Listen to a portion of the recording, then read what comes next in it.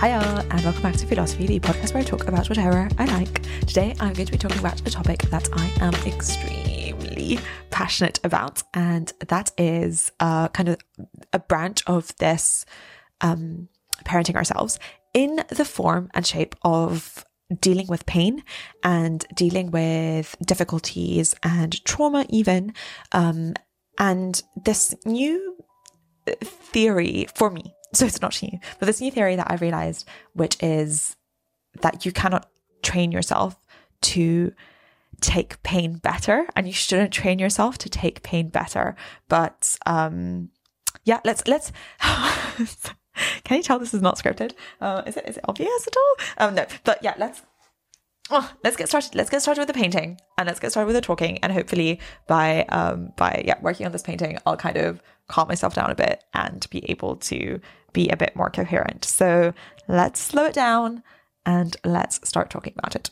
So basically, I've been reading a lot of parenting books recently, and one of the most groundbreaking things that I think I've realized is an argument against the thought that the more pain you go through, the better you become at dealing with pain.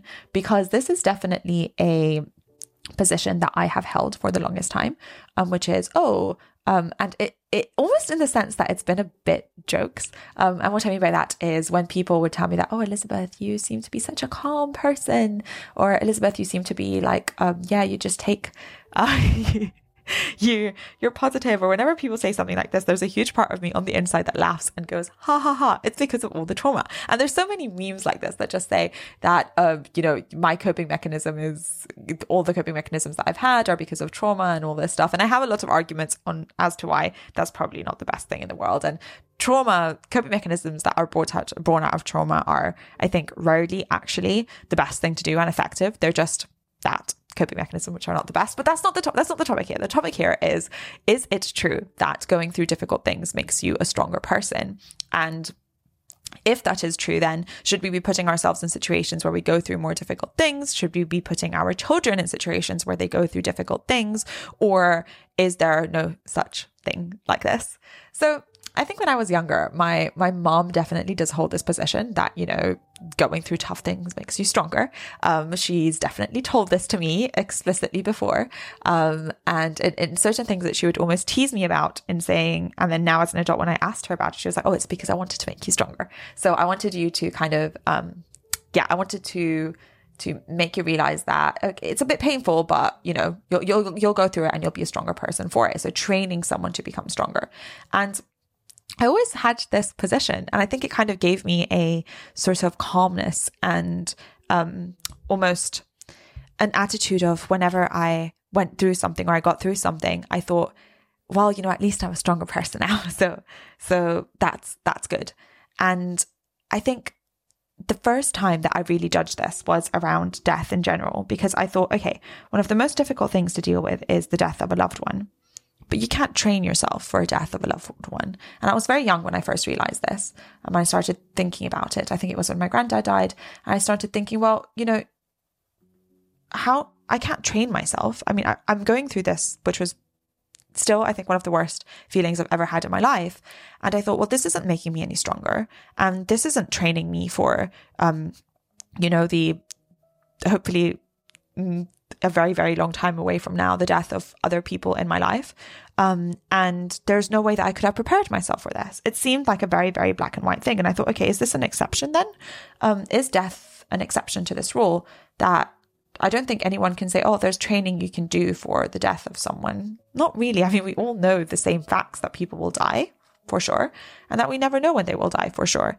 And with that, there's not much training we can do. Even when we know that someone is going to pass away, it still hurts. And that's a pain that I think was a bit unhelpful. It didn't set me up for anything else. So I think that was the first crack in this theory in my mind that I had been holding so close to myself for a very long time. And another time where I started to question this was, I think as I'm an adult, I very often do things that when they're pointed out by other people, they're like, well, that was clearly very inconvenient for you. Why did you do that? And that could be either overworking by 40 hours a week. And people will say, when I rarely mention the amount of work that I do in real life to people, because I know the reactions that it will get. Unless it's people that's in my family, I will be honest and open to my family. But with most people, I won't mention it because it's a bit weird and it's a bit much, and I know that. And the reactions when I do test this recently, where I'm kind of honest of like, yeah, I had a 1 hour session with someone that I was supposed to teach, and it went on for 4 hours because I just wanted to do the most.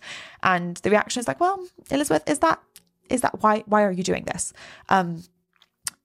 And although I do obviously get pleasure in many, many ways in the work that I do, there's also pain there. There's pain because I can't film podcasts because I'm so overworked. There's pain because my YouTube channel is falling behind, because I can't go to gym as much, because I can't socialize as much, or I don't sleep as much. And it always sacrifices other things. So I'm putting myself in specific pain, and I'm wondering why. And so I wonder if I have this strong conviction that going through pain and difficult situations will make me a stronger person, if then perhaps, am I subconsciously chasing pain? Am I subconsciously chasing pain to become stronger? Am I sitting in pain for a bit longer than I should because it then will make me a stronger person, or it will make me a better person, or it is a virtue? So that was the second crack when I realized, oh no, maybe I'm seeking uncomfortable situations now because I think that they will make me a better person in the long run, or I'm not avoiding situations as soon as I should. My reactions are all off, right? Like it's not like, the spinal cord reactions. It's like, oh, heat, temperature, pain, like, oh, away. I think I'm changing those because I'm adding this conscious level of, no, but this is a good thing. No, but this is better in the long term, which I think is some thoughts and beliefs that I've internalized from when I was younger. And then I wondered, well, how much is this bleeding into my personal life? So these were things that I kind of had brewing in the back of my mind over the last few years. One was from way earlier with my granddad, and one was from more recently when I realized that I make my life harder rather than make my life easier very often. And I was thinking, well, why are my reflexes all off? What am I protecting here?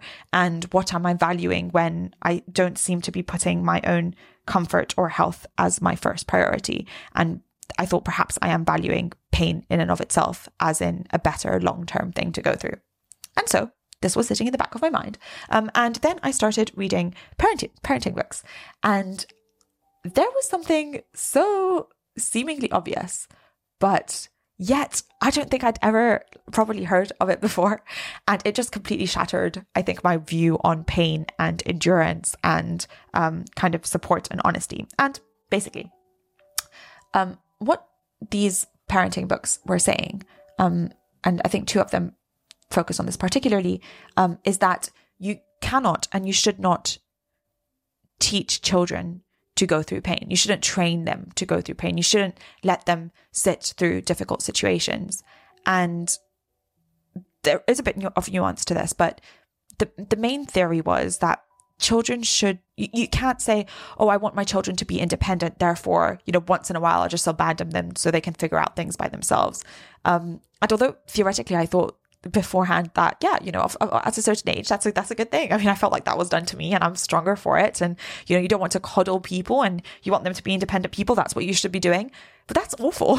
And what these books were saying were that actually the best thing you can do to a child is to show it love and support. And that sounds cheesy, but there's a reasoning, is to show them unconditional love and support at all times, because children will do much better when they are on their own if they have a very strong example of what unconditional love means. If children can think, I know that my parents will care for me no matter what. I know that I will have support no matter what. I know I have an example in my mind of what a healthy kind of parental relationship is. These children will do much better in the long term.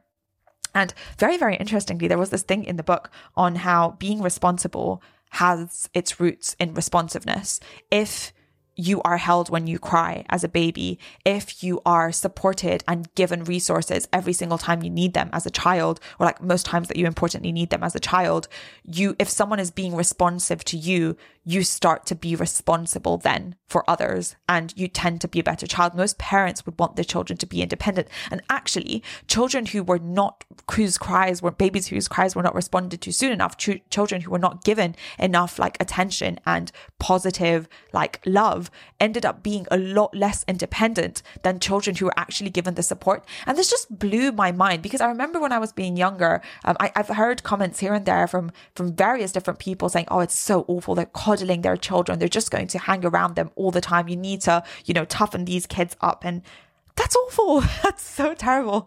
Why do we need to toughen kids up? And most importantly, I don't have children, so this is not parenting advice. Sorry, I just need to preface this when I say these things, because they're coming from kid raising books, but I'm not giving parenting advice. But I'm talking about myself here. I'm talking about me and myself, because I treat myself in this way, where I'm like, hey, Elizabeth, just sit through the pain. I'm not going to support you. I know that what you need right now is a day off. I know that what you need right now is to talk to someone. I know what you need right now is to, be forgiving of yourself and not go through this pain, but I won't do that to myself. I'll say, hey, Elizabeth, you'll be stronger in the long term. Like, you're fine. Just go through this. Like, just stick through it a bit longer. Just stay in this job. Just stay in this role. Just keep doing this thing. And, you'll be stronger for it. And that's just so awful, because it has its roots in the same sort of like parenting behavior, where I want myself to be more independent and strong. And therefore I'm like, no, I'm not going to give you, you're being a child right now, Elizabeth, and I'm not going to give you the support you need. What you need is to stick through it, and then you'll be stronger for it.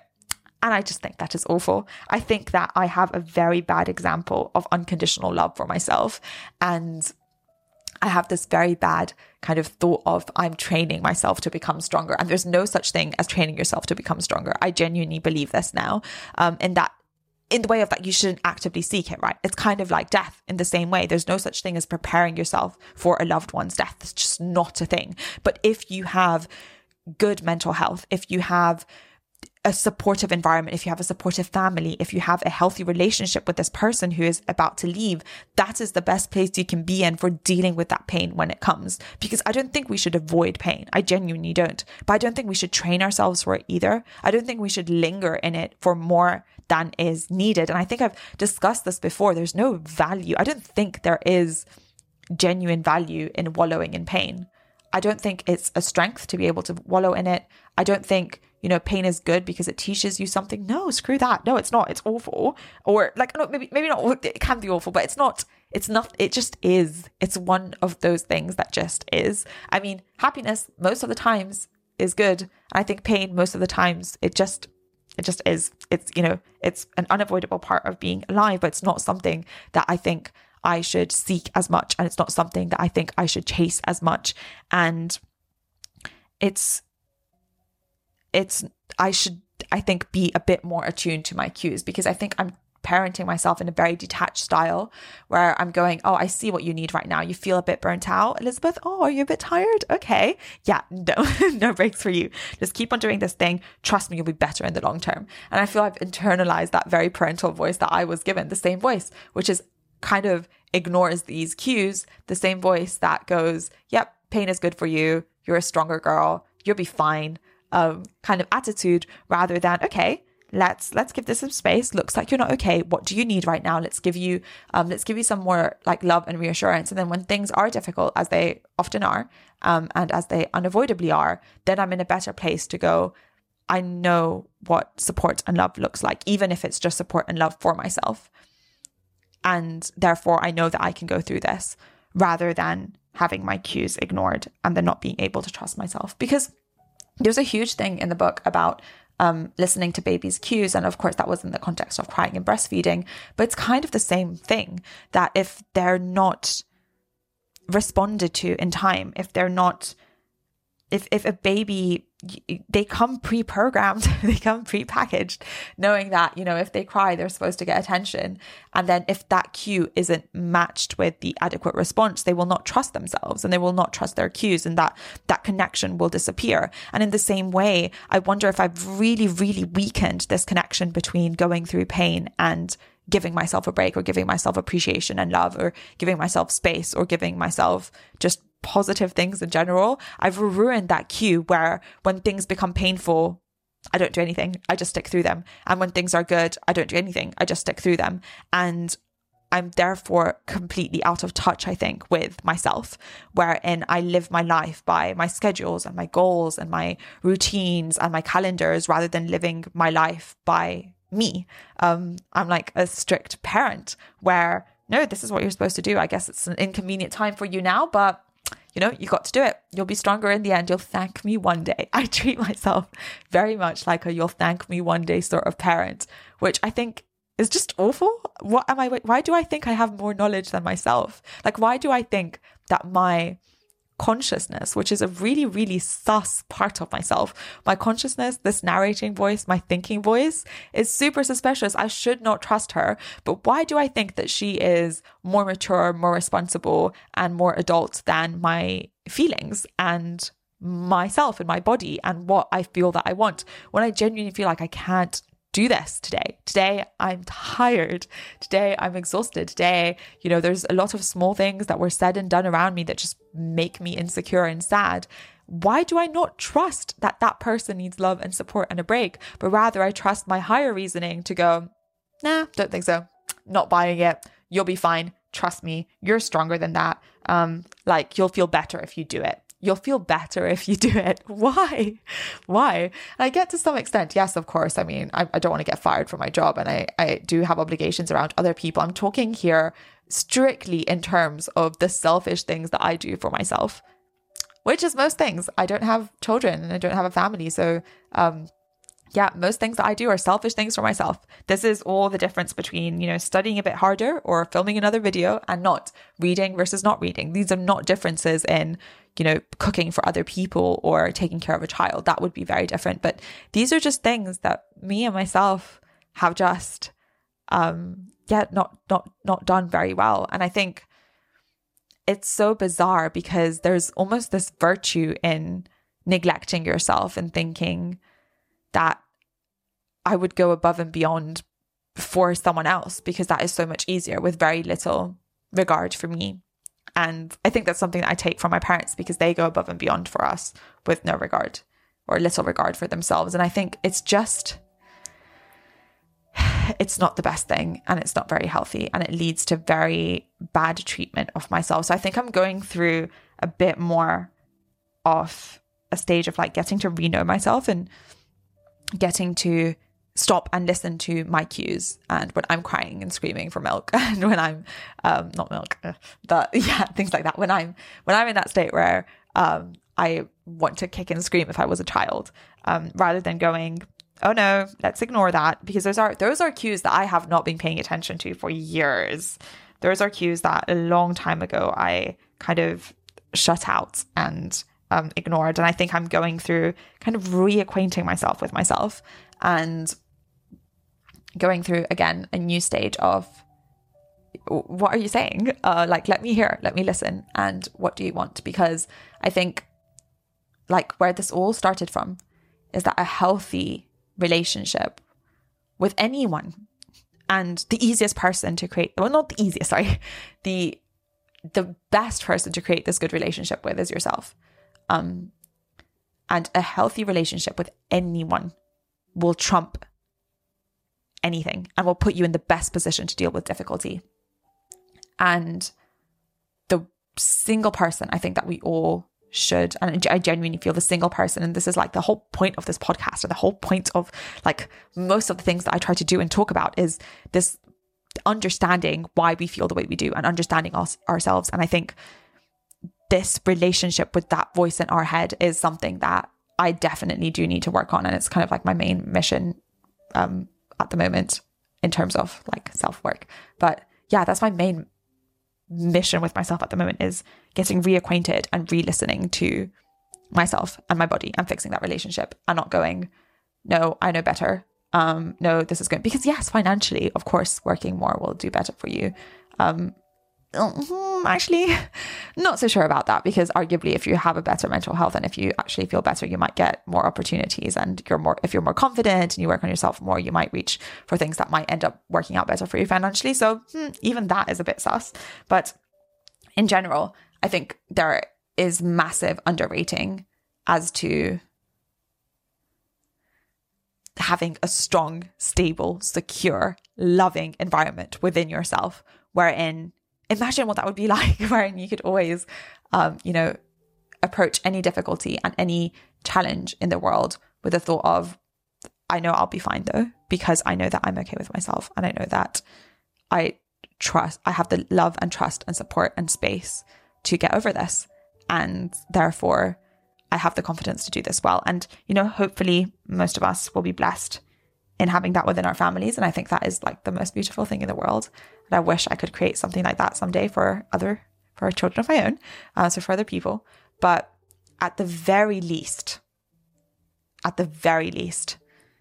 it's worth doing that with ourselves, I think. And it's harder. I think, like I said, it's a lot easier for me to do that for other people. But at the very least, went all out of focus. Yeah, there we go. But at the very least, doing that for ourselves is, I think, one of the things that is the most worth doing. So yes, that was this very rambly, my very rambly thoughts on kind of, self-love and safety within ourselves in that safe space. But yeah, if this resonated at all, always happy for thoughts. Thank you so much for listening. Be kinder to yourself and everyone else, and don't believe everything you think. Thanks. Bye.